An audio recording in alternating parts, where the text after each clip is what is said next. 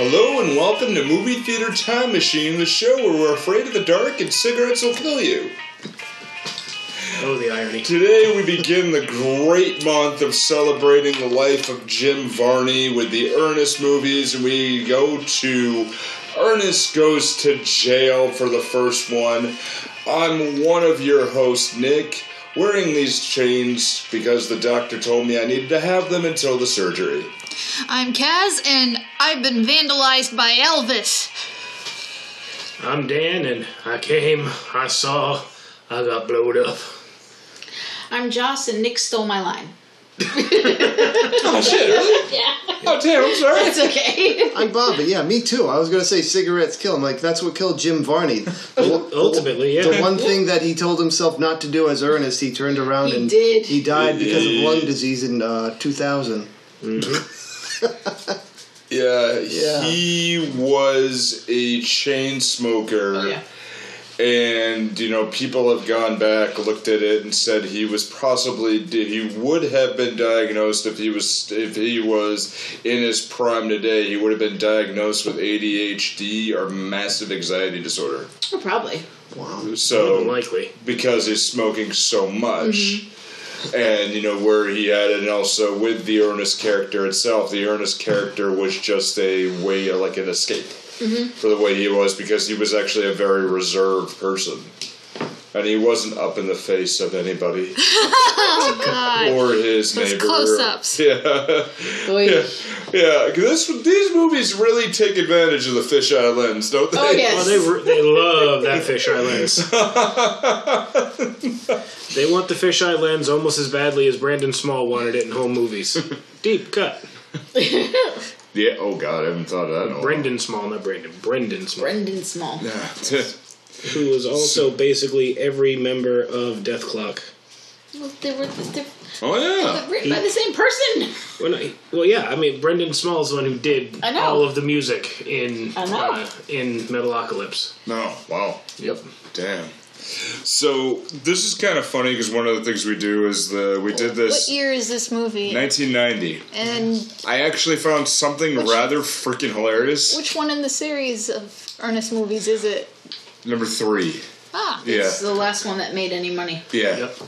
Well, this is this is the last one that was really like heavily in the theaters. Most of these are straight to home video. Yep.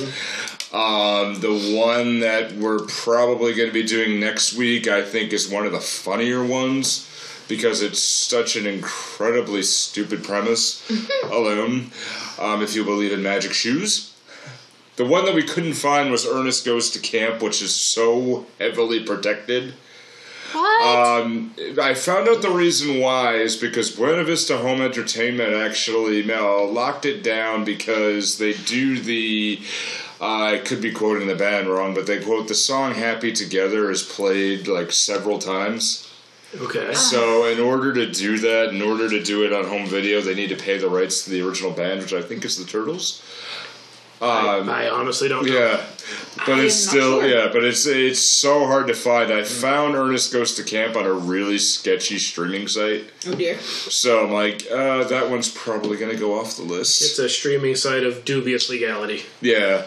the Turtles. Where it's like, oh, please go ahead and why don't you download this VPN? No, Oh, that's a... no, I don't want to do that. No. So the one. I will purchase my own VPN. Yeah, Thank you. right. Thanks very much. Right, so ironically, one of the things with this, like, there's a couple of things that are like, well, one part's kind of ironic when you look at the news around the time when that movie was released. It was released April 6, 1990. So I was 8. Yeah, I was somewhere, I forgot where I was, but... I was still 7. Yeah.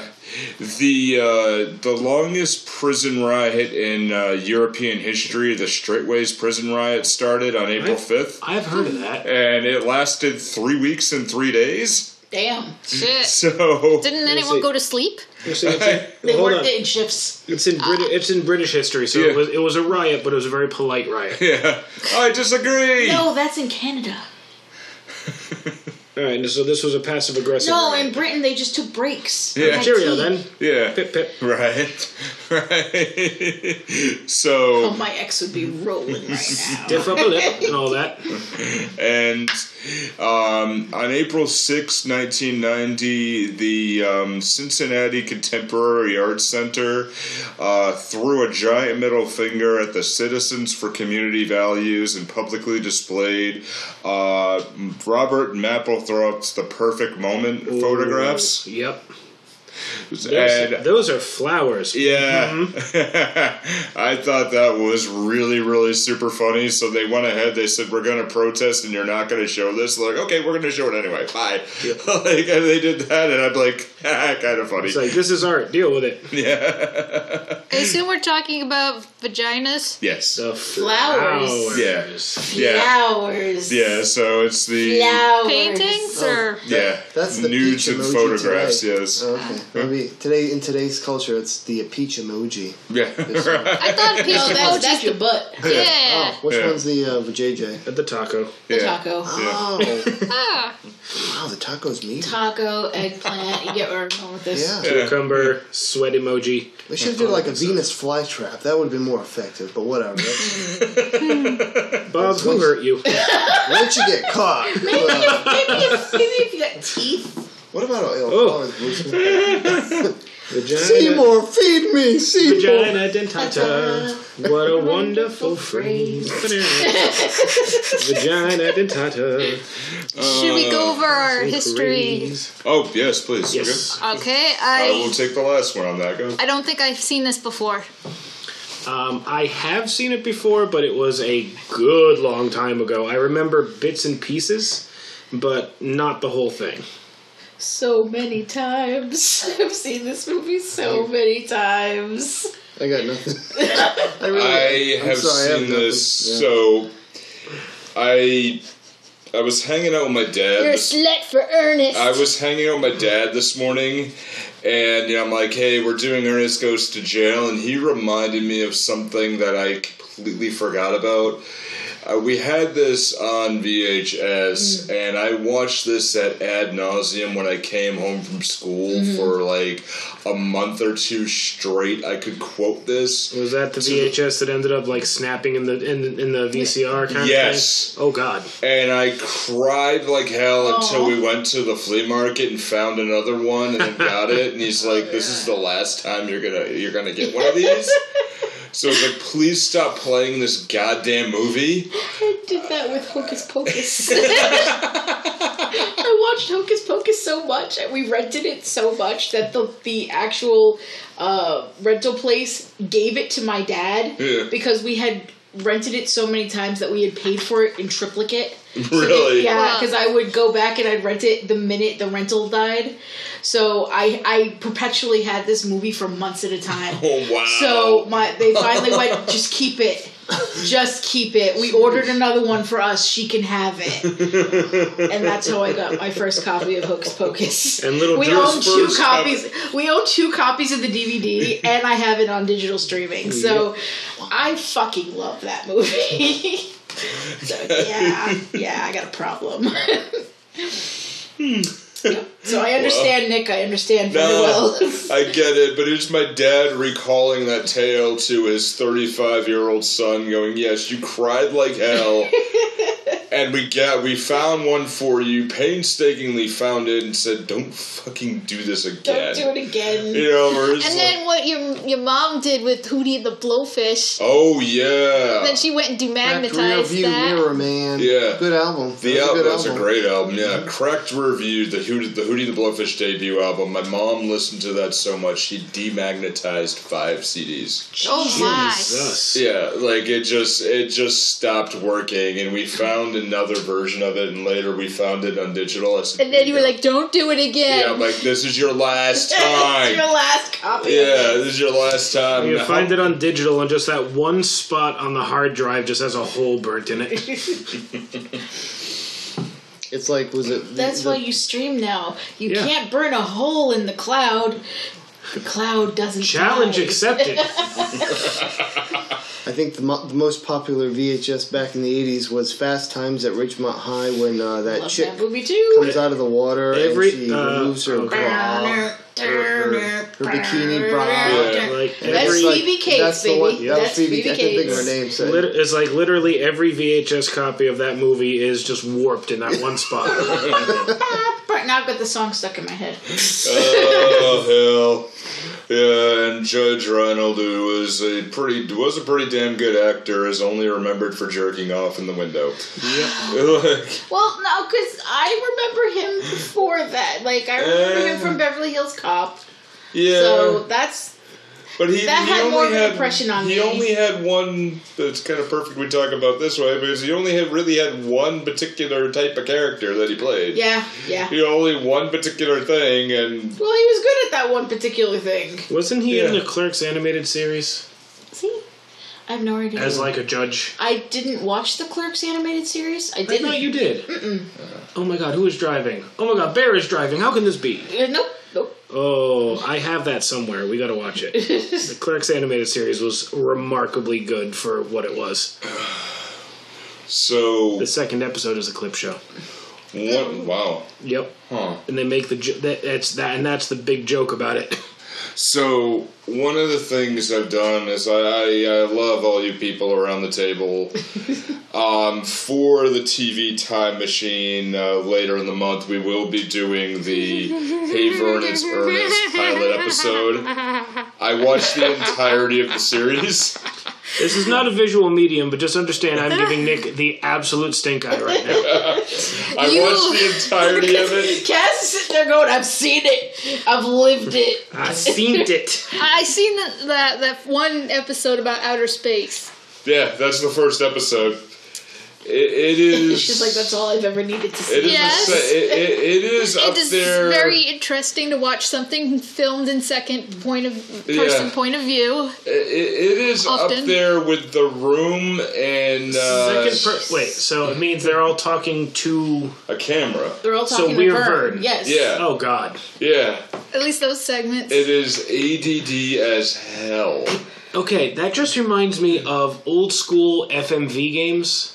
Like Sewer Shark? Sewer Shark. That's the one I and had. Night Trap and was it Stalker?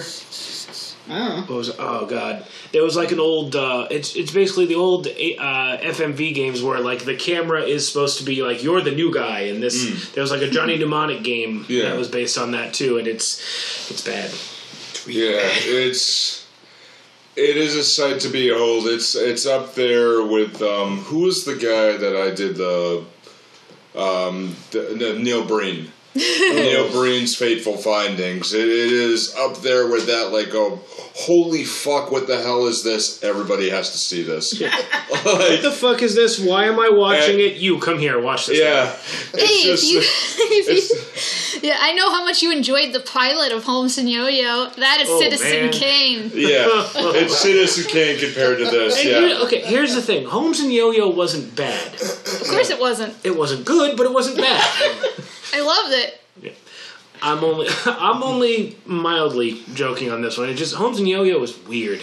Oh yeah, it's worth watching, but man, is it weird? Yeah. Not as weird as this. No. Oh no.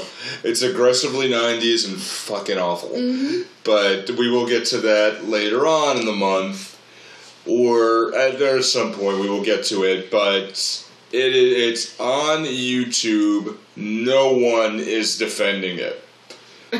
Just nobody is defending Huzzah. it, and it's just like comments are on, and it's just read the comments. It is amazing. It is amazing, and it just as like anything with Ernest, and I mean Ernest P. Worrell is just one of those like. One of the character movies, like, you know, I grew up with Looney Tunes, I grew up with Merry Medleys. Mm-hmm. To me, he's like a living Bugs Bunny. He legit is. Yes. He is just a cartoon. There's something I noticed, though, watching this again, and watching it as an adult with an adult perspective. Yeah. He's definitely like a living cartoon. Yeah. But he's not, like, when he does his whole, I'm talking about myself and I'm pumping myself up, he doesn't sound condescending about it. No. Like he's like self-actualizing, but then he goes right back to the way he was, where he's kind of humble and a little bit soft-spoken. He just wants that. He's talking to when he's talking to himself in the mirror, when he's talking about himself, like when he's talking to, I can't remember the girl's name, but when he's talking to her and he kind of talks himself up a little bit. Yeah. But Charlotte. Yeah. Talks himself up, but then he goes right back to the way he was. He's not overly arrogant. No. He's not condescending. No. And that's what I liked about it. It was a little bit refreshing, because a lot of these tropes have that type of character who thinks they're the most amazing thing ever, and the slapstick about it is that, the audience knows they're not. The audience knows they're an idiot. Yeah. You don't really have that with him. His big ambition is to be a bank teller. Right? Yeah. It's like he's not trying to rule the world. He's not thinking he's the sexiest man alive. He just wants to be a bank teller and maybe go on a date with this pretty girl. Mm-hmm. And that's the whole, that's the part that's refreshing too, is he's very, very human in a way, and he's just like... I'm surprised he didn't have a breakfast machine. Yeah. He had all kinds of other machines. He was close. This was almost Pee-wee's Big Adventure, Rube Goldbergian. Yeah. I would want to see a crossover with that. Oh, yo. Oh, my. I'm just picturing the Family Guy thing. All it does is shoot you. Why would you invent something like that? It doesn't make breakfast at all. It just shoots you. Are we going scene by scene? No. I'm not sure the movie went scene by scene. No, it did not. About how pink the jail was? Yeah. It was pink amazing. And shoulder patty. Oh, man, shoulder pads. Even the guards were wearing magenta uniforms with big fucking shoulder pads. Now, that was actually based on the time where John Cherry wanted to have it like it was almost like it was out of this world. Like it was very cartoony, where the guards were almost didn't even look human. Right. They were so big, and Ernest is the only one that looks human. That's why when you see what is with that guy's hair? Yeah. Hey, don't Lyle? Don't talk bad about Lyle. Lyle's a good guy. Yeah, that's why Lyle's hair is all messed up. That's why that dude has the black. The black guy has the gold tooth. The gold tooth. One gold tooth. Yeah, and why you didn't Oh no, see, that's so otherworldly. Yeah, gold tooth. Well, but it's just still like it's just but it's the way. Prominently one gold tooth right in the front. It's the way that they looked at it. Like they just didn't look normal. Almost, they were almost there. Even the How about Nash? Yeah, well, getting to Nash later because there was what that reveals, but with that you don't see his face right away and how it's building up to it, even though we all know what's going on. Also, I just want to point out that the whole he gets jury duty, which the minute he starts being so happy about getting jury duty makes me think of my mother-in-law. Because my mother wants to go on jury duty. That was like the most hilarious part. Every time she gets jury duty, someone else gets picked, and she gets so upset about it. She wants to sit on a jury. Yeah. Now, I've sat on a jury. No, you don't. I don't want to sit on a jury again. No. So it's like I've done it. But when you're watching this, and it's a murder trial, and This guy is sitting there. It's like, oh, we're gonna take you to the scene of the crime. We're gonna go on a prison. We're gonna go on a field trip. No bullshit. No, you're not. That's not how this works at all. It is definitely not. No. Okay, how many people have seen a kid in their class break a pen in their mouth? I've been that kid. Oh my god! I've seen that. I have been that kid. That's why that scene made me very uncomfortable. I was just wondering why he's chewing the paper. I've seen that. Well, I think he was trying to sop up the ink in his mouth. Oh god! I think that's what it was, but it was failing miserably. Now, does anyone making me kind of queasy. Yeah. Does anyone else here have misophonia? He does. That sound. Oh, dude! Oh no! He was having major issues, and I'm sitting there going, "Okay, I'm fine." Like, this is not a big deal to me. Listen, you can just shut off your senses and be fine with it. I really hear everything. No, I hear you. And I know it's not. I know there's like argument about whether it's actually real or not, but I'm sorry, misophonia is real. It is. And chew with your mouth shut, or I'm going to stab you. That's all I gotta say. It is real. It is real. I have the touches of it too, but I have it like where people scrape the fork on their teeth. Yep, that'll be what gets me. What? Speaking of chewing weird. True. Listen, what gets me like is horses' hoofs. Clip, clop, clip, clop. What in the hell? That's how we chew. Sorry, I had to. I'm not sure I've heard this, but now I'm interested. This is the episode where we air our grievances. Festivus. Now, what's the BPM of his chewing? I don't know. I don't want to listen to it. She's like, I live with him. I hear it all the time. But that was damn funny. You got offended the first time I said that. See, what sets off mine is open mouth chewing. Yeah. You know, that's largely my sister's doing. And if I can hear you swallow, I can't handle it. No, he can't. I don't understand. I know that it's not any kind of... It's not people doing it on purpose. I know you can't change the sound of a swallow. That's why I usually have a TV on in the background, because it kind of like mixes in or whatever. Yeah. But that sound, I was like, I'm going to go in the other room. Can't do this. Yeah. Yep. You're giving me that eyeball with that cup. I see what you're doing. I'm not gulping, though. I was trying to make it quiet. Yeah. I'll be quiet myself. Oh, see, okay, here's the thing. It has to be, like, deeply quiet for me to notice it. And when I do, it's just like, I'm going to take a lap. Like, okay, you finish your drink. I'm going to go over here. Like, if I used to do this where I'd have, like, water or drink on the side of the bed. And I would drink it before I went to bed. And I'd do it, but it'd be dead silent. He'd already be laying there, and I'd go guggle, guggle, guggle, but he'd be like, "Would you stop?" Oh my god! Okay. Or like the dog, licking his paws. It's like for a little while I can deal with it. When it hits like 10 minutes, it's just like, dude, could you make more noise? Right. I get it. Yeah. I get it. It's so funny. I find it really funny because it's not me. I want to know why the hell Lyle was helping Ernest escape. Because he saw, after a while, I guess, being with this guy, seeing that he's really just like an innocent dude, Lyle realized that he's in the wrong place. This is not where he's supposed to be. Like, he's a henchman for Nash, and I told him, he's like, damn, he's a bad guy, but he's not a bad guy. Right, he's just trying to... Satan. Yes. Yeah, he's just trying to survive. Right, he's doing what he has to do. I mean, yeah. And obviously this is a maximum security prison. Where they are is like death row. Right. Which I find really funny because you've got Nash who's on death row basically, essentially. Yeah. But you've got this other dude, I can't remember the guy's name, the one who actually killed the other guy. The one that the trial was about, the black guy. I cannot remember. I can't remember his name. I'm terrible. And he had two names, too. Yeah. First and last name. Bartlett. Was it Bartlett? That was like his last name. Right. I don't remember. Reuben Bartlett. Bartleby. Okay, I don't know. Reuben was his name. No, okay, that sounds right. I admit it freely. I'm terrible with names. I don't remember. Me too. Yeah. So, sometimes I'm surprised she remembers my name.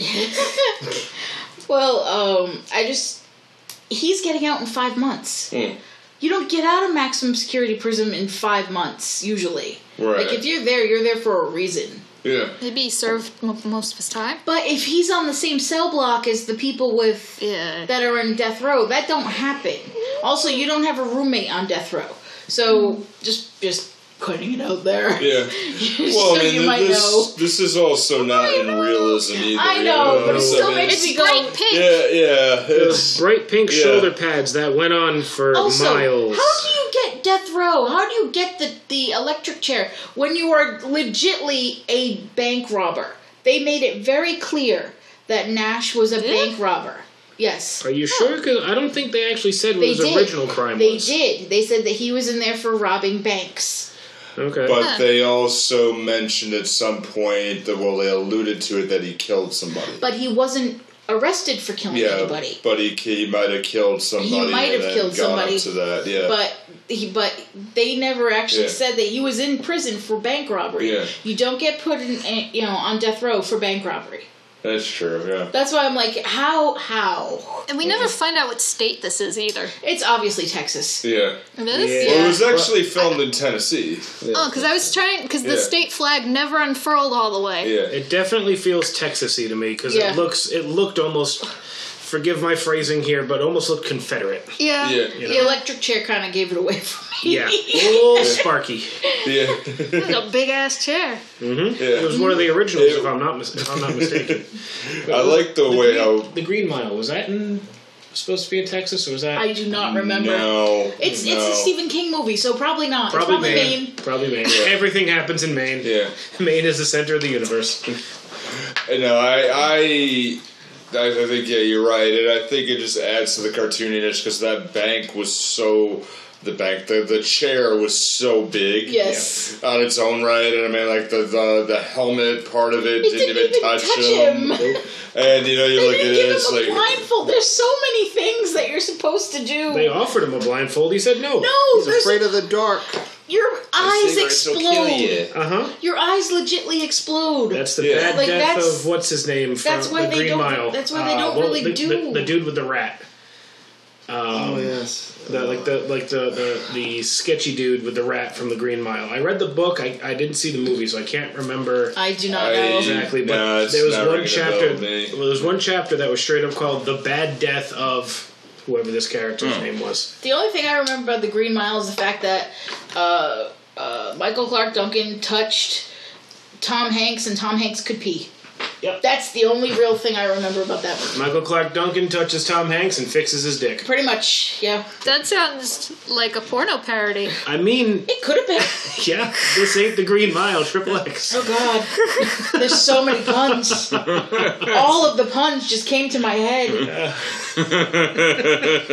But no, he gets the electric chair and instead he gets friggin' superpowers. It's not the Green Mile, it's the green foot. Oh. Oh, God. Alright, so why don't we get into that here? Well, this is a good point. We can do our social media, and we'll be right back. Hey everybody, thanks so much for listening. Movie Theater Time Machine is a part of the 4041 Media Group with podcasts like Psych Your Crime and Free Your Geek, which you can check out at 4041media.com. That's all squished together one word, and the numbers are written as numbers. Now it's time to tell us what you think. If you got an opinion or wanted to know what's coming up next, find us on Facebook, Twitter, and Instagram by searching for Movie Theater Time Machine. Now our podcast will always be free. To subscribe and share. But if you'd like to help us build a bigger, better podcast, not to mention our confidence, you can find merchandise designed by me, Kaz, at Zazzle. Or check out the Kaz Foxen's Animal Shop at Zazzle for cute animal gifts and pet supplies. Now lastly, we have our Patreon. It's patreon.com/MTTM. As we said, it's always free to subscribe and share. However, anything you can donate would certainly be appreciated. Thanks so much, and back to the show. Hey, one thing we did change recently, if you go into the description of this episode, we do have it on our native format on Podbean. We have our Patreon page, which is going to have some more stuff as we start to build up through the month. We do have our last episode of TV Time Machine on there, so that is building up. We're actually taking down the Patreon. They want too much money from us, so we're not going to give it to them anymore. So so if people want to donate, where can they... you go to... We'll put the description on there. Okay. Because I can't remember off the top of my head right at the moment. And we do an episode of TV Time Machine once a month. Right. But there will be some other... exclusive members. Yes. So if you want to be cool and exclusive, check that out. There will be some other things coming up besides TV Time Machine. We're still stuff in the works. So... Alright, so, Ernest goes to jail. Oh, God. It's a switcheroo, mistaken identity. Beautifully stupid movie. On purpose. With a comically tiny bank. Yeah. Oh, my God, that bank. Yep. I feel like the whole thing could have been like, just like a whole dream, because it was too vivid. Well, I mean, I don't know if it was intended to be His that. floor polisher goes onto the ceiling. Something because reasons. Yeah. He gets electrocuted several times and gains powers. And becomes a superhero. Yeah. It largely becomes magnetic, and then later becomes Electro. Yeah. But the first thing you see, the very first scene, you have Chuck and Bobby, who are doing red light, green light watchman stuff on the Howard County Bank and Trust, and they're trying to find the scheme, and they hear a sound. What ends up being a floor polisher, it ends up being Ernest. And Chuck and Bobby, who reoccur in many other movies in a little bit of different forms. I think the best version is Ernest Saves Christmas. Okay. Where they're baggage handlers. Right here. And Bobby, who is the quiet type, who is, I won't say that, actually, I'll save that for fantasy casting. Who just, he has, no teeth, very clenched and very suspicious. And Chuck, who is the fat idiot. He's Paul Blart. Yeah. Hey, oh my God, yeah. Which, I'm sorry to... Okay, if you haven't seen... Okay, the first one, the first Paul Blart Mall Cop, is a better movie than it has any right to be. The second one is god-awful. But the first one is actually not bad. If you give it a chance, the first Paul Blart is actually... It's not good, but it's better than you'd think. Yeah. Here, so... Ernest is trying to turn on the floor polisher operation where it clearly says, do not jiggle handle back and forth quickly. So here, somebody go jiggle the handle. Yeah, and then he turns it on and it just goes chaotic and he is up on the ceiling at some point. Because right up the wall. Gravity. Yeah. He messes up the bank, he becomes magnetic and ends up in the vault for the night where he's just guarding the money. I was guarding the money here. He finds the assistant to Oscar Pendlesmith, who is Charlotte Sparrow, who you knew was the love interest in this movie the moment she's on screen. Yep. Oh yeah, from the second she shows up. Yeah. Hi, Ernest. That's the love interest. It just reminded me of Twister. Because as soon as you see Bill Paxton and Helen Hunt look at each other, there's the movie. Yep. I don't know if y'all worked on that, but it's still just... It's been a while. I have seen Twister, again, many times. Possibly the number of times you've watched Ernest Goes to Jail. Oh, yeah. I mostly remember the cow. Yeah. Yeah. I gotta go. We got cows. It's the same cow. It's another cow. I'm pretty sure that's the same one. So the president, the bank of the president, wants to terminate Ernest at the bank. However, but Charlotte has sympathetic attitude toward Misfits, so she argues on his behalf to try to get it. So she invites him for dinner to talk about attesting to possibly become a bank teller, and he goes home to wash up. In a washing machine. In a giant cartoon washing machine. Did anybody think this is where it got cartoony? Where he's absolutely. Hey, okay, Rimshot, we're gonna go ahead, pick out. What do you think? Okay, no, that's too summary. Okay, that's nice formal evening. They're all the same. It's the same fucking clothes. It's like that episode of Doug where you see his closet. It's literally all the same outfit. I had a friend of mine who did that in high school.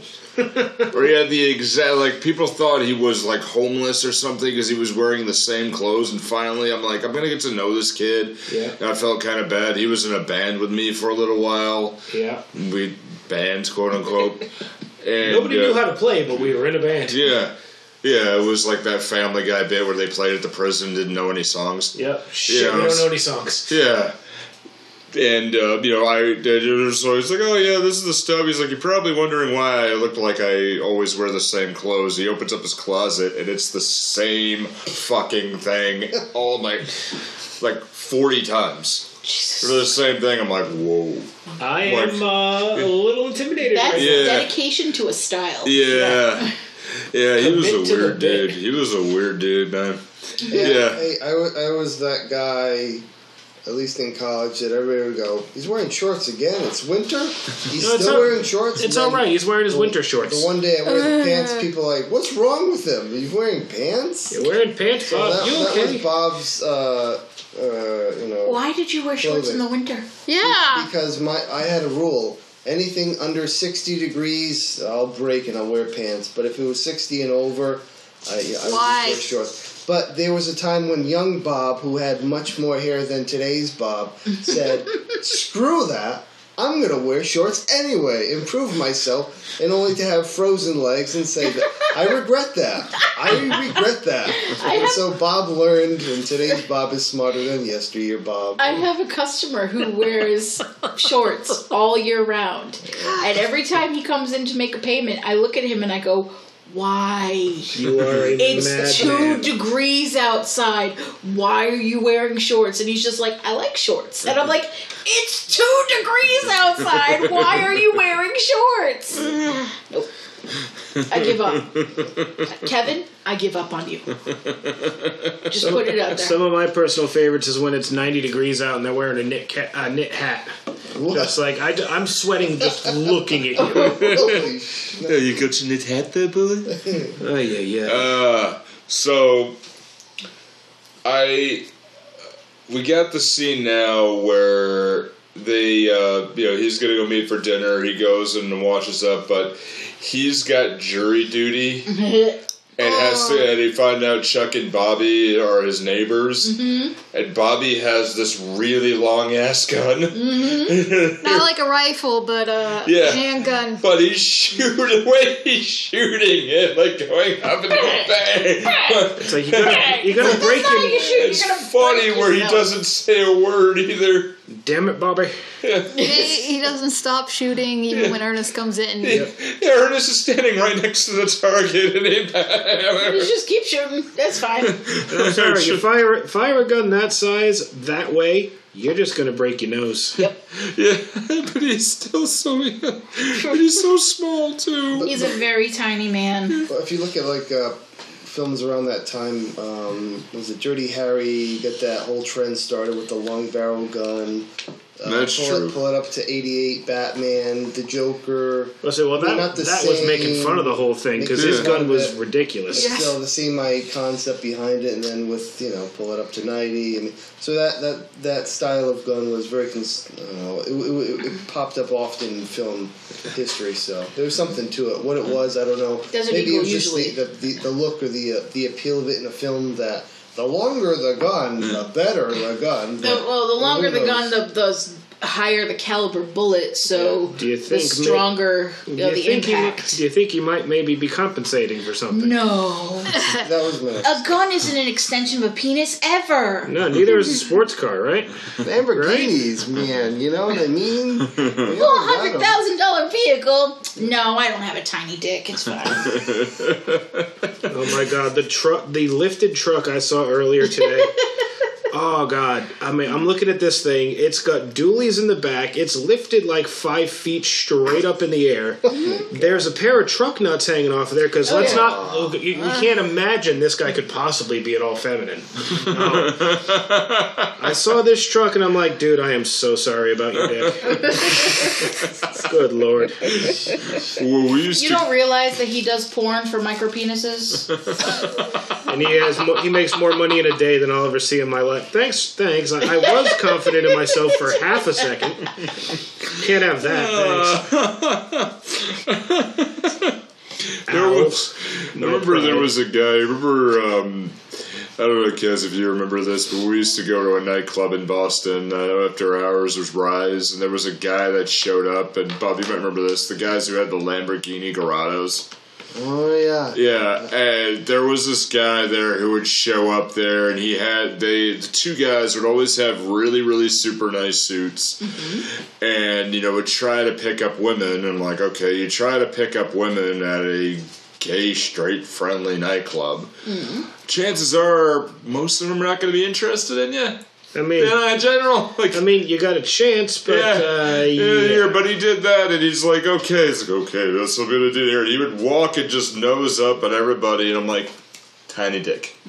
Here, and one of the guys' name was Richard. I'm like, Tiny Richard. And it would always be like, okay, the Lamborghini Gallardo, and he would talk in a fake British accent. He's like, hey, I just don't know, this is the way I poke him here in Boston. And it's like, he's sort of like the British guy that tried to do a Boston accent but gave up. Oh, yeah. So it's just, he was off, man. I haven't thought about that guy in a while. Park at the car. Yeah. Do you park? See, I would just go to Club car. Hell in Providence. Yeah. Back when it still existed. I didn't go to clubs. I stayed home. Yeah. I went to goth. I went to it was a goth club essentially. I would go there and I would be way too nervous to talk to anybody, and I would just kind of like shrug in the corner and just watch everything, and nobody approached me because I wasn't goth enough. I just stayed home and smoked a lot of weed. Yeah. I mean, that's basically what I did. Well, speaking with home and smoking weed, there's actually a setup of Ernest's house. He had to smoke when he set this up. Oh, right? Because that whole Rube Goldberg thing, just to turn the TV on, and knowing like where exactly to step all the time while he's looking for jury duty. Right? Yep. That car was a tripping hazard. Yeah. Car track. Yeah. How much do you think Jim Varney's Ernest character was influenced by Pee-wee? Because, I mean, like... Heavily. it had to be. So. Yeah. Had to be. My impression Heavily. seeing the interior of the house was like, he must have watched some serious Pee-wee just to get some concept of, like, how can I make an Ernest house, but not a Pee-wee house, but an Ernest Pee-wee house? Weren't they Well, because going on didn't talk to him concurrently? either, so. Yeah. There was an influence there, but I think at the time when Paul Reubens was really doing the Pee-wee character itself, Jim Varney was still being the pitchman for when the Ernest character for just random stuff. Like, wasn't he doing commercials? Yeah. Yeah, where you just do like random, like whatever, like in the original Ernest Saves Christmas episode we did, eons ago now, like we played a bit. Santa! We played a bit with Ernest actually telling Vern about Hogan's Heroes in like a local town somewhere in Kansas. But he would pitch whatever you wanted. And just do some weird stuff, and then he ended up shooting his grandfather gave him a World War II machine gun, and he shot the wall up in the end, and then he walks away. Oh, okay. It's really just oddball. But yeah, he definitely had some influence from Pee-wee. I think it also was the time, too. So he gets jury duty. I need a prayer. I get to decide a man's fate. Do I crush it or set free? Well, I mean, it largely depends on if he actually did it or not. Right, yeah. I'm so excited about jury duty.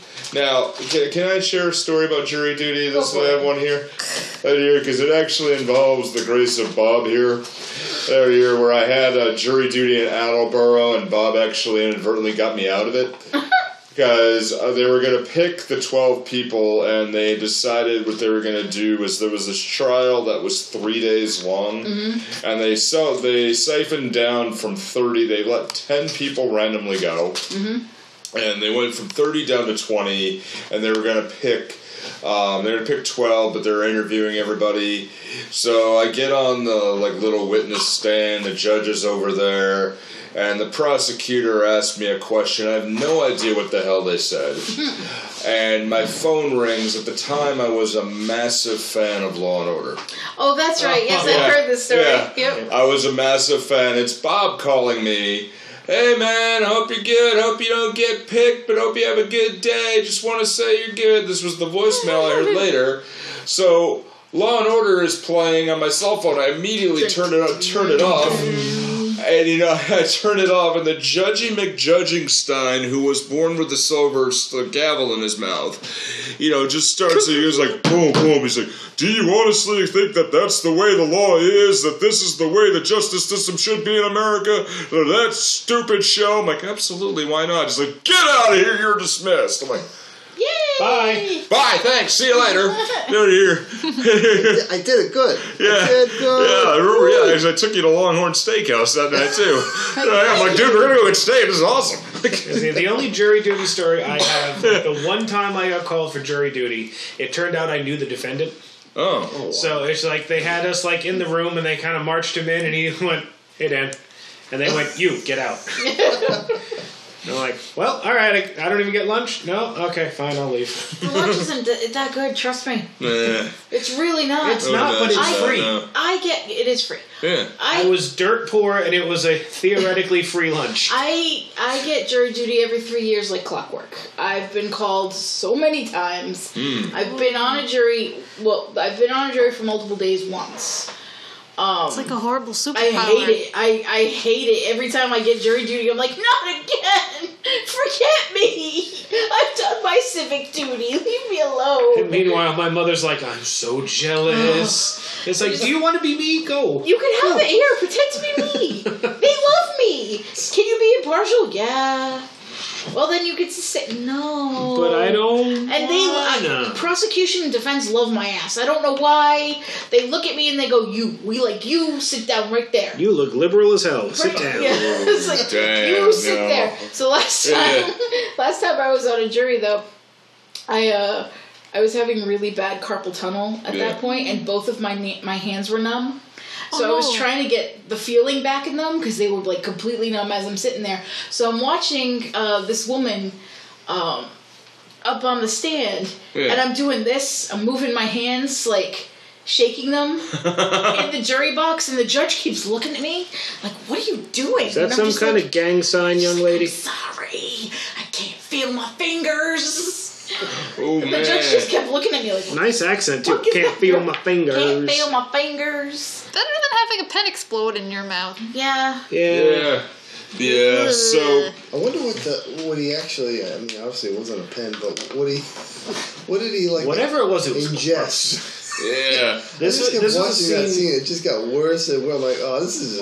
This was a scene I was deeply not okay with. Yeah. That was obviously like food coloring. Like it was obviously like innocuous, but The sounds made me want to strangle it's where it. he got cartoony is like at first where he's chewing on the pen and everybody's just sitting normal listening and he's just like chewing on the pen with the notebook there nodding like here. At first I thought he had a pipe. Yeah, because it's been so long since I've seen this. I thought so too. Yeah, there's like trying to be official, like and most courtrooms will actually have you remove your hat. I pointed that out. Yeah, I sat there going, that judge would tell him to take that hat off immediately. The minute you walk in. Well, the Maitre D at the fancy restaurant would have told him to take his hat off too. Because it's funny. Oh yeah, we didn't even go to that point, but the. It's funny you say that because the actual twist in this is the fact that, the Ruben is on trial because, it seems like he killed a guy while in prison. His lawyer is saying that this was an accident. Yep. The lawyer's crooked, and we have a guy, Nash, inside the prison who happens to be a dead ringer for Ernest. Mm-hmm. And it's just, this was one where Jim Varney wanted to play something different, wanted to show that he's not just a one-dimensional thing. That he's versatile and he can do something else, He begged John Cherry, he's like, please, let's do something different where I can be something other than this one guy. Mm-hmm. Which, there is one movie where he did something different very, very, very well we will do in a couple of weeks. Yay, I can't wait. I love that movie. That one we will teach you how they say howdy in California. Mm-hmm. Some people got it at the table. I love that movie so much. Howdy. That's mighty nice, son. This here's what I carry. Yep. Okay. I might end up sleeping on the couch tonight, admitting this. I don't believe I've seen that movie. Which is fine. We will watch it, and I will sit there and be very, very happy. Oh, yeah, it is. It's good. It's really good. Hillary? Yeah. What did you do with that invitation? Happiness. What? Happiness. Oh, happiness. Okay, we got that. Happiness. That's a little teaser for you folks. Yeah. That's a teaser for you, Vern. It's okay. Yeah, no, Puppy don't like that either. Puppy don't like that. No, but Puppy really don't like this because we have Nash on the inside who gets out now. Ernest is on the jury. What? Like we already talked about this. Why the fuck did they take him to the prison? Field trip? Well, let's go to the scene of the crime. Oh, okay, cool. Let's go to the scene of the crime. Why? Yeah. Okay, here's my question about this. Why? Yeah. Here's my question about this particular scene too. They're inside the prison. But they're not. At least in this scene, not that I could really tell. They're not inside the actual prison part. Right. They're inside the gates. They're in the rec yard, yeah. They're inside enough of the prison for Nash to get but to they're it. not in the actual prisoners section. Right. So how the fuck did Nash get out in order to knock Ernest out? Who knows? If he got to that point, he should have been able to get all the way out. Yeah. And how stupid Ernest is, where he's like, hey. What? Huh? I'm gonna go over here. Yeah. Am I me? Oh, God. You're holding the idiot ball. Yeah. Stop. I love the lunch thing. It's like, No steak sauce at our table. Well, why don't I have a hearty lunch? Go ahead. A good food was a good hearty stomach. We'll go ahead and have a brain food. Know what I mean? Talking to himself randomly. Nobody's there. The guards are like, "What the fuck are you doing?" He's just narrating everything, and people are looking at him. It's like, "Do you ever stop?" Yeah, yeah. Nash don't talk as much. So here, then he really, they go ahead. We're sequestered, man. I do have a living I have to make.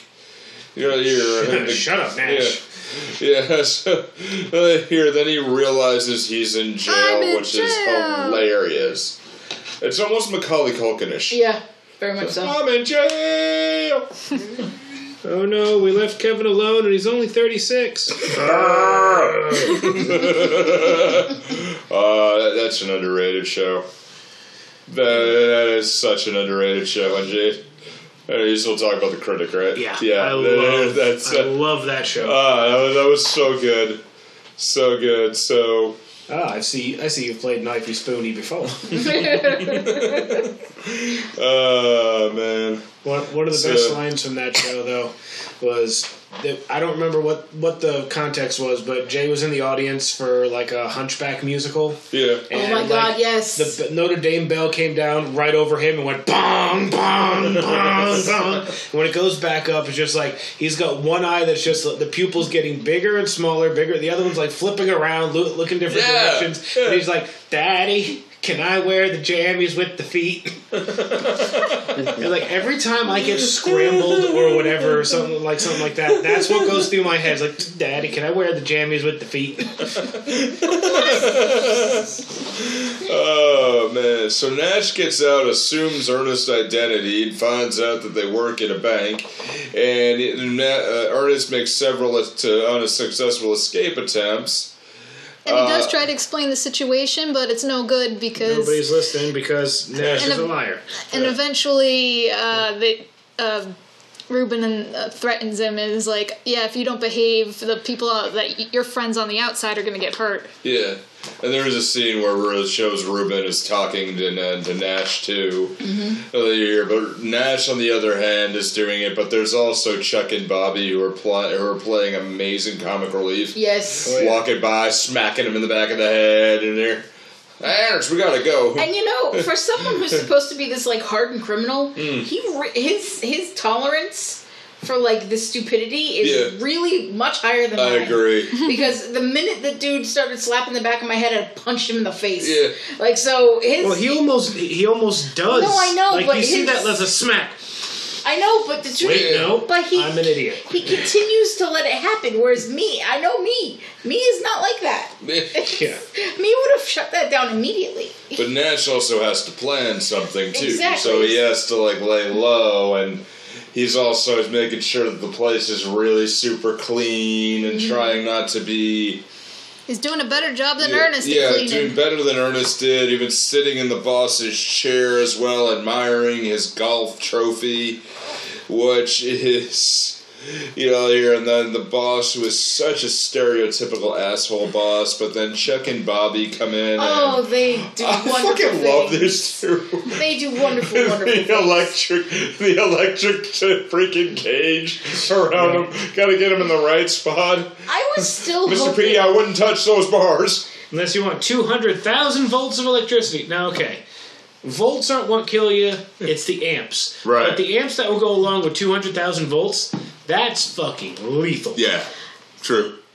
Yeah. I was really hoping, and I knew that wasn't going to happen because I've seen the movie, but I was still like, the back of my head was like, they should have used that golf trophy as like, like exploding or something. They put one of the explosions in the golf trophy so that the guy could be like, my trophy! I really wanted that. I agree. So and Dan's like, yep. Yeah, there's, with Chuck and Bobby there, calling him Mr. P, and Mr. P just like, okay, fine, I'm late for dinner, and he's actually afraid of these two, even though he has the power to fire the both of them right away. I think he knows that... even if you have the power to fire these two, they're going to come back in with a shotgun, I was right? going to think Bobby is just going to shoot you. Yeah. So... Oh, yeah, if you never heard the sound of his voice, he's a wiry little dude too. There's a couple of coworkers that I have that I think the primary reason they still work there is because they'll come in with an AR-15 the next day if they're ever fired. Wow. There's a reason it's called going postal. Yeah. I'm just glad that for once I'm not the weird one.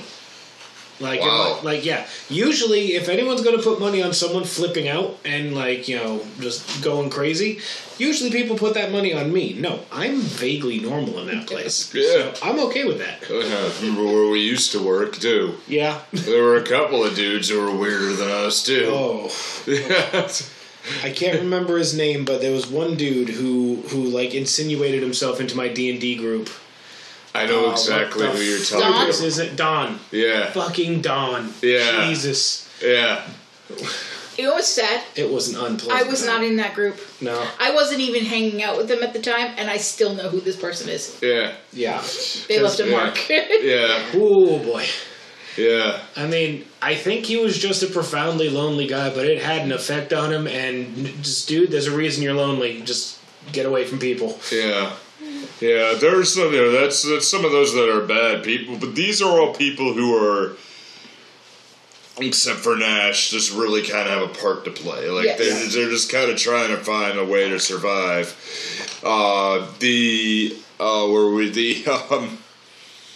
Nash is also doing everything amazingly too well, but the other thing I liked there was the glass, the bulletproof glass where he shoots Mr. P. God, the where terror. He just creates matter out of nothingness. Because that glass wasn't there before. There was like a little laser. He has created matter. He is God. Okay? That is what is happening in this movie. Yeah. Yeah. And you think, too, the place where I work, we pay for a separate security company to guard the place at night. Security. Yeah. And imagine Bobby. Yeah, and these are actual these people are ex-military and are they. Did you hire Blackwater to protect that place? Kind of. Jesus. Yeah, I think in some way, but there's one dude named John who was actually really hilarious, but he's in his mind, he's really easygoing, knows everybody, but he protects the place, but he's seen stuff, and he looks out for crap. I've seen some things, man. Yeah. Some stuff. He's seen some stuff, and he says something, and it's okay, good. He's okay, look out for that one right there. Mm-hmm. So he's okay, he predicts stuff, and it's just weird. But anyway, how much are you paying these people? And those two are probably not getting paid that much. No. Even for today's terms, probably not getting paid much, and they take their job so cartoonishly seriously. Mm-hmm. They're these two in Ernest Scared Stupid, where they have basically a hobby shop that has anything you want. Yep. There's the random people who just all of a sudden are way too fucking into their job. Yes. They're what the fuck? But I love how they fucking take it. It's that's all they have. Yeah. Yeah. They don't really have hobbies. They don't really have, other family. They have no other life outside of their job. Their life is their job. Now, what was that weird thing that, was it Bobby? Not Bobby. Chuck? Yeah, what was that weird thing that Chuck was eating when Dan's been trying to figure this out. It looked like he folded over a piece of limp boiled fish and just took a bite out of it. When Ernest, at the very beginning of the movie, when Ernest goes over and Bobby's shooting at him, and he sits down, he goes, "Hey, Bobby, come on, soup's on." And he sits down, and then Bobby eats something. There's something that he folds over, and honestly, you thought it was fish. To me, it looked like raw dough that he had flipped over and then took a bite out of. I mean, that's a possibility as well, but I was looking at it, I'm like, it just looks like... I have no idea what it was. You boiled a fillet of fish, no seasoning, no nothing, just fold over. Well, he's white. You know... Okay, I can't argue this point. We killed so many people for spices and we don't use them.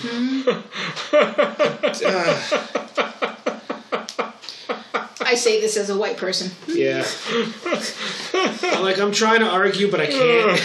No, you just need the Steve Harvey little gif here and was like, white stare. people. Damn white people. White people stare at. Or the mouth open like. Well, that's what Family Feud has become. It's just Steve Harvey, white people. Yeah, but you want people who secure the bank. You want to hire the people who take the time to landmine their front yard. you want to do that. This gets. Ernest knows where they all are. Yep. Yeah. Oh, yeah, I gotta worry about those landmines. Oh, man, I hate this minefield. But Chuck and Bobby are such a critical part of, all the Ernest films. Yes. The way they're written into it. So without those characters, I feel like Ernest would, lose a lot of his oomph that he has going, in the series. Not much would get done. To be there, yeah. Not much would happen in these movies without Chuck and Bobby. They help move the plot along to an extent. So without them, it's kind of without just having Ernest carry the whole movie. It wouldn't. It wouldn't be possible. I don't think. And Bobby pinged that there was something wrong with Nash from the word go.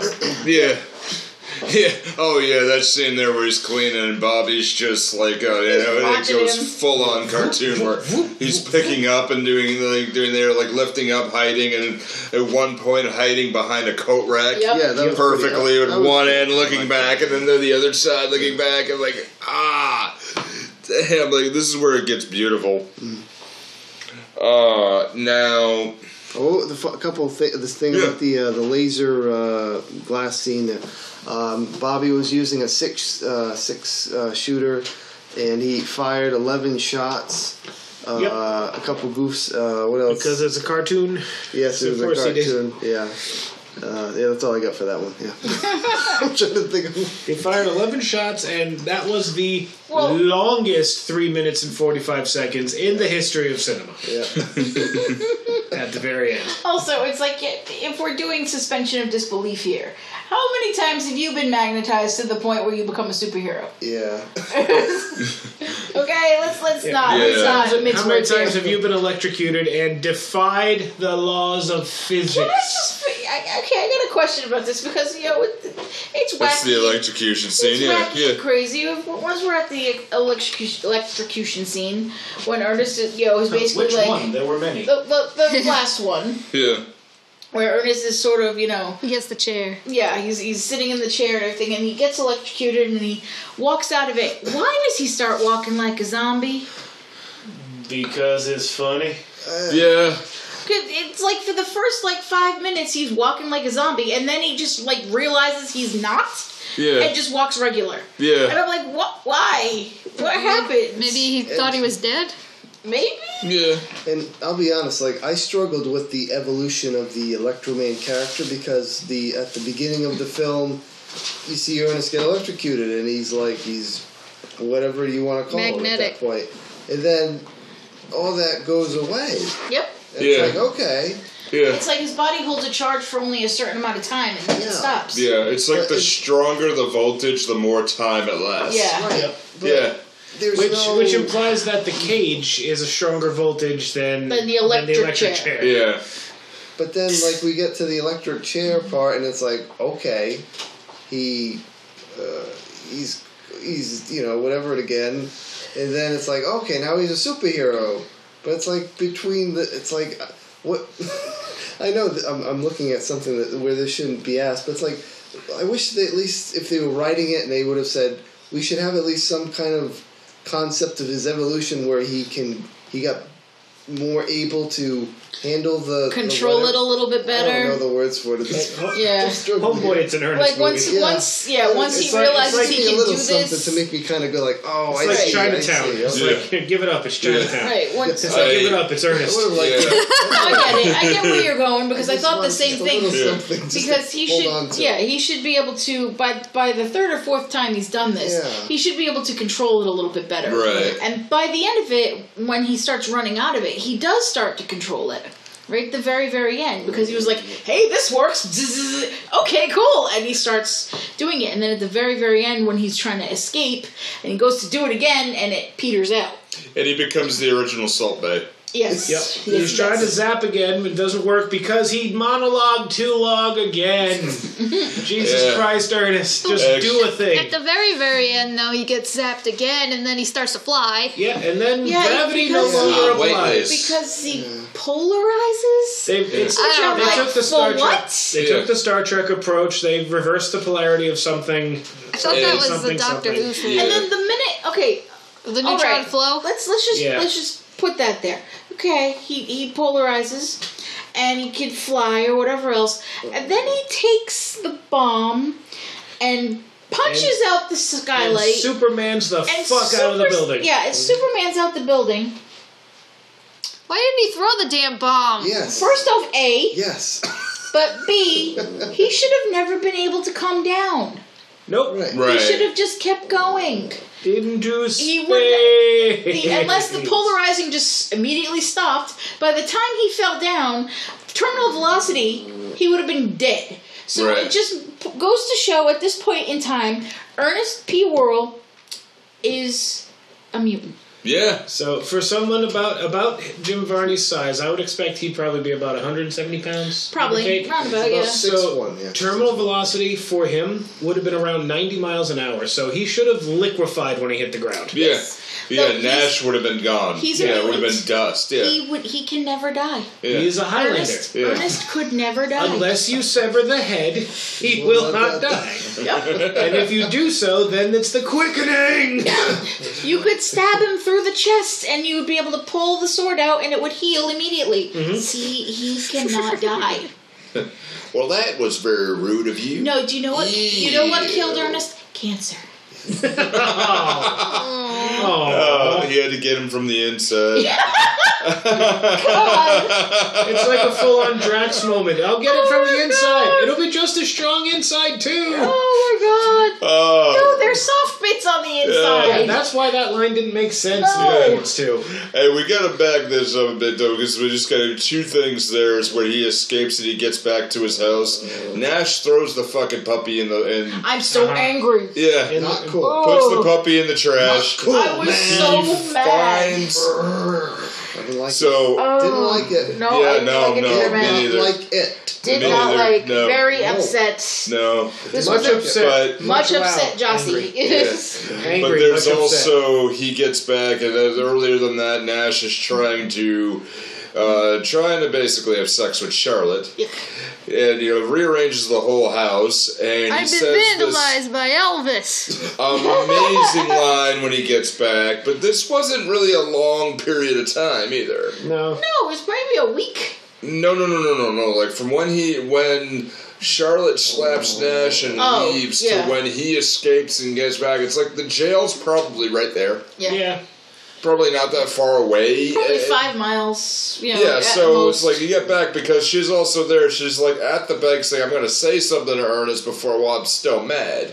Mm-hmm. I'm thinking she held it that long, she got pissed for about 10 minutes. Yeah, and speaking as one who can do it, some people can hold a grudge for a long time. Yeah. But at that level, though. Well, no. If there's one thing I'm good at, it's grudges. All right, trust me on this, because the way it works for me anyway. When a situation happens, you have 3 reactions. You have flight, fight, or freeze. Right. I have a tendency to freeze. I have a tendency not to have the other 2 reactions. I sit there, I get stunned, and then it takes me a few minutes to actually get good and angry.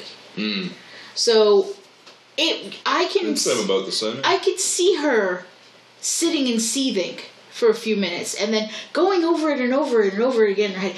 Analyzing it again and again and again, and getting more and more angry as she's sitting there. And she's like, you know what? Screw this. I'm going to tell him right now while I'm still angry and seething, while I can keep this level of anger. Yeah. I could completely understand that. Yeah. Now, the warden, played by Charles Napier, brings the guards to the bank, and there's no way of knowing that, once I guess they might have talked to somebody and they figured all this out, but it's not shown. Movie magic. There's no cops in this town? Nope. Here's he brings all the prison guards. Pink too, like a freaking Mechanical Animals video. Well, there's obviously no cops. You have Bobby and what's the other one's name? Chuck and Bobby. Chuck and Bobby. You have Chuck and Bobby. That's it, Bobby. That's it. That's all you have in this town because they're the only ones who do security. Yeah. There's one bank. There's 2 security guards. They don't even have garbage pickup. You have to get that from another town. There's no fire trucks. That's also from the other town. I do like that, Chuck is tied up and he's being more human about it, and, the bomb's about to go off. Now, I just looked this up because we mentioned about voltage. Like, as the voltage gets stronger, his Summers gets shocked, he gets stronger. The cage had 20,000 volts. Yeah. A modern era voltage of an electric chair is 2,000 to 2,200.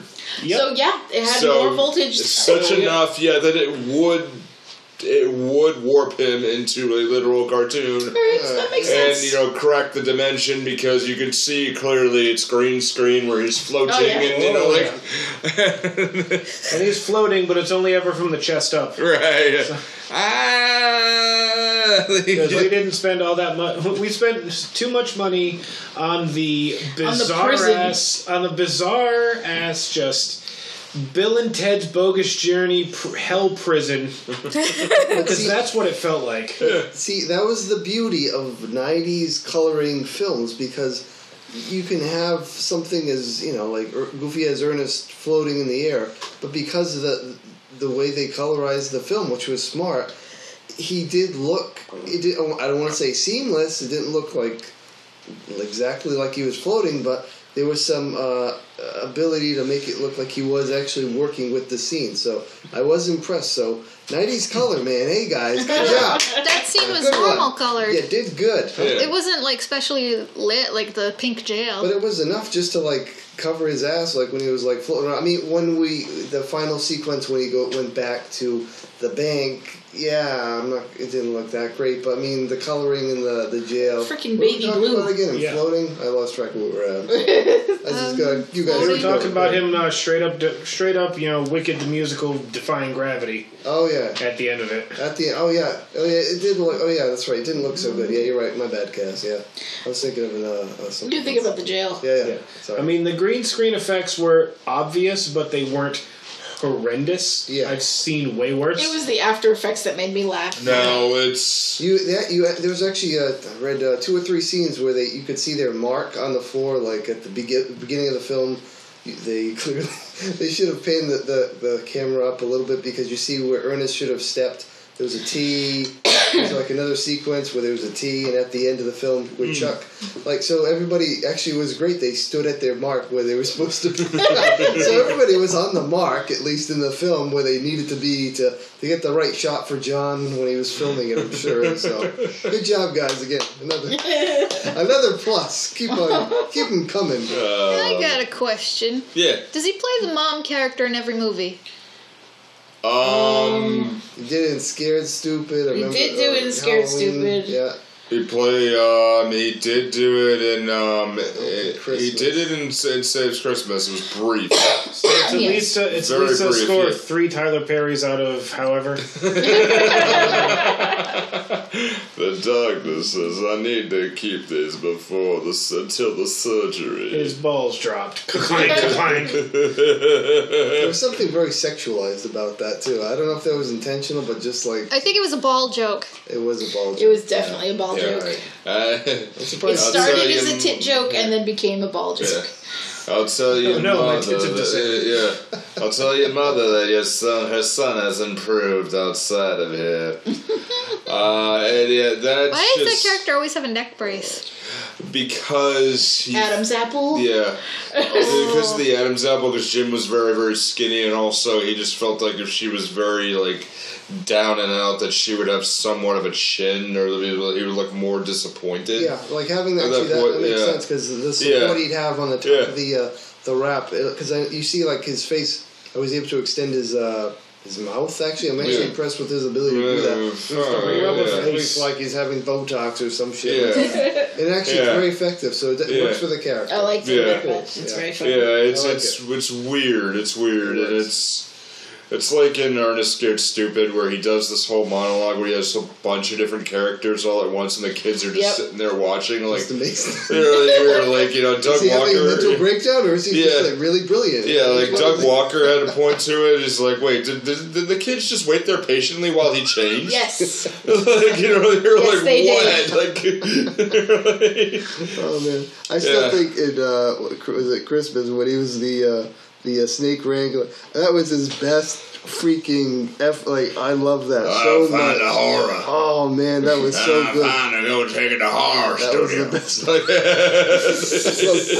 best. I think my favorite bit of this movie was in the restaurant when he was having the kind of pseudo date with Charlotte, and he's still magnetic, and it's all just it's the smaller sight gags, like when he goes to lean forward and all the forks lean up at him. So he sits back. Or when he accidentally flings the little butter knife and skewers the wall next to the waiter. Just little bits like that, because he's trying not to. I have to admit, at the very beginning, when he first gets zapped and everything's starting to fly at him, I thought some of those effects were actually pretty good. Yeah. They were. I enjoyed that part. I was like, oh, look, the filing cabinets are coming after him. And they're chasing him, but looking for him. and every time he looked out, they turned towards him because that's where the magnetic field is. And I'm like, that's cute. I like that. Watch out for this one. This one's tricky. That's actually the brilliance of Varney. I mean, his approach to the character. I mean, I don't know. We can based on what we said. It's how we feel. But Varney, on when he's doing comedy on the lower end, the things we were just talking about, it's nice because it's almost like a callback to Rowan Atkinson's Mr. Bean. Yeah, yes. I agree with you. Yeah, those minute moments where he was just absolutely brilliant. And Varney has that capability with Ernest's character when he does those small little things. It brings out the essence of. The Ernest character, and it comes over very well. It's fun. He's a glorious physical comedian. He is. He's absolutely great. I was actually reading. He was friends with Robin Williams, and they were alumni together at their comedy club. I can't remember what it was, but they clearly worked off of one another. Varney did a great job. The fact that he died, he was way too young. I wish he didn't do smoke the bejesus out of whatever he did, because as Varney was nearing the end of his life, he was actually getting more serious roles. He had done Toy Story in 95? Yeah. He did Toy Story 2. He did the Atlanta Slinky the Dog, Slinky the Dog. So he was actually making progress. He had a great potential to get into more serious roles and move away from the Ernest character, which basically gave him his credibility. You know what's really funny? Slinky Dog was a more serious role. I hate to say it, but what's really funny about that is if you think about it, and if he had lived, and he did start to make more serious stuff, because of how nostalgic millennials have become. And because how we like to call back on a lot of things, I guarantee you a new Ernest of the show. I guarantee you a new Ernest movie would have come out relatively recently as Ernest has gotten older. He probably would have done another one. Now, do you think that Jim Varney would have gone the Tom Hanks route, where Tom Hanks started as a comedian, comic actor, and he ended up getting into the more serious stuff? Movies. It's entirely possible. If he had lived, do you think Jim Varney would have ended up being in The Notebook or something? I think he would actually been more like a Robin Williams. I think he would have been more of a type of actor who still did comedy roles, but then did stuff like World's Greatest Dad. Yeah. You know, and stuff like that where you have him as a serious actor. Or Insomnia. Insomnia, like, when he, you know... Oh, shit. What if he did 1 hour photo? But you see what I mean? It's like there were roles that Robin Williams played that he wasn't being... the comedic actor, and he was great. Yeah. So I do believe he would be that type of actor where he'd be a little bit of both, you know? Yeah, I just got goosebumps. Right, I did too, actually. I mean, Barney's face, like his range of emotion with his face, like he had like the capability to be an incredible villain, like he could be taken seriously, and I guarantee as Nash, as Nash, really brilliant that we would be talking about today. Going, remember what Barney did back in 2K or mid 2K or something? I really believe that. Wait till we get to Dr. Otto. Oh, the space villain that he had of his character that has a hand on his head that I'm does guessing this is the TV show? No, well, not quite, but also there is something on Amazon where they exclusively talk about Dr. Otto. I can see Kaz's face right now. Oh, no. Kaz is having a visceral reaction to the memory of this. Yeah, I want... It did show up in the show. Don't worry, Fox. It's... Yeah. Poor So, and there is the great line where he goes back down and crushes Nash to death. And I came, I saw, I got blowed up. Boom. The end. Movie over. Just like a 30s movie. Yeah. There was no real ending. It is a cartoon. Abrupt. It is a cartoon. It's strange stuff. So there's some fun stuff like the woman who played Charlotte Sparrow is named Barbara Tyson. She was accidentally credited as Barbara Bush. Oops. Yep. What? Yeah. She was in one episode of ER. Yeah, she didn't do much acting after that. Because when I looked up this movie, I saw and starring Barbara Bush. No. So I had that IMDb, I'm like, what Barbara Bush? That is not the Barbara Bush I thought. I mean, it would have been hilarious if actual Barbara Bush, had made a cameo or something. She made a cameo and she was like Ernest's love interest. I just need to make a deposit. Oh, no. That would have been hysterical. It would have been more funny if she was like the crotchety old lady that everybody tries to like help and try to be nice to, and she's just mean to everyone. So she's like the evil woman from Gremlins. Yes, yes. One other bit of trivia before we roll into fantasy casting. This is actually one of the movies where the character of Bobby actually talks. Mm-hmm. Yep. And it's there, he is there. Laura, little dead punk. It's the I didn't catch that. Yeah. No, it's where Nash hits the desk and the gun pops up. And then Bobby, who's been watching the entire time, they basically have a good, the bad, the ugly standoff. Where they're slowly about to do it, and Bobby's ready to fire immediately. It fires the gun out of Nash's hand. Yeah. It's a wild movie. It is. I wanted to say too before we conclude.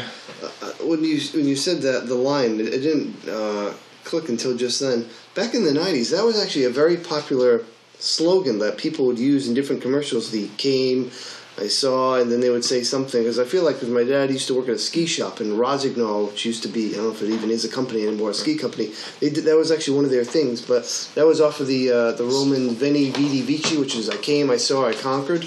Yeah. So it's really neat how that evolved over time to become a more popularized slogan. And everybody over the course of time would, especially in the 90s, they took that and they just would tweak it based on whatever it was. So with this film, they used I came, I saw, and I got blowed up. So it was really neat how everyone's taking their turn on that. So that was pretty neat. Well, it's like, was it a few years ago? It was Keep calm and insert any old damn thing. That too, that was more recent. Right here. Yeah. I have a mug that says "Keep calm and carry on." That's the original. Mm-hmm. It's not the crazy mixing everything up together kind of thing. I have the original on my mug. All right. So we have the time to roll, and we have fantasy casting. Who's got what here? I do. Okay.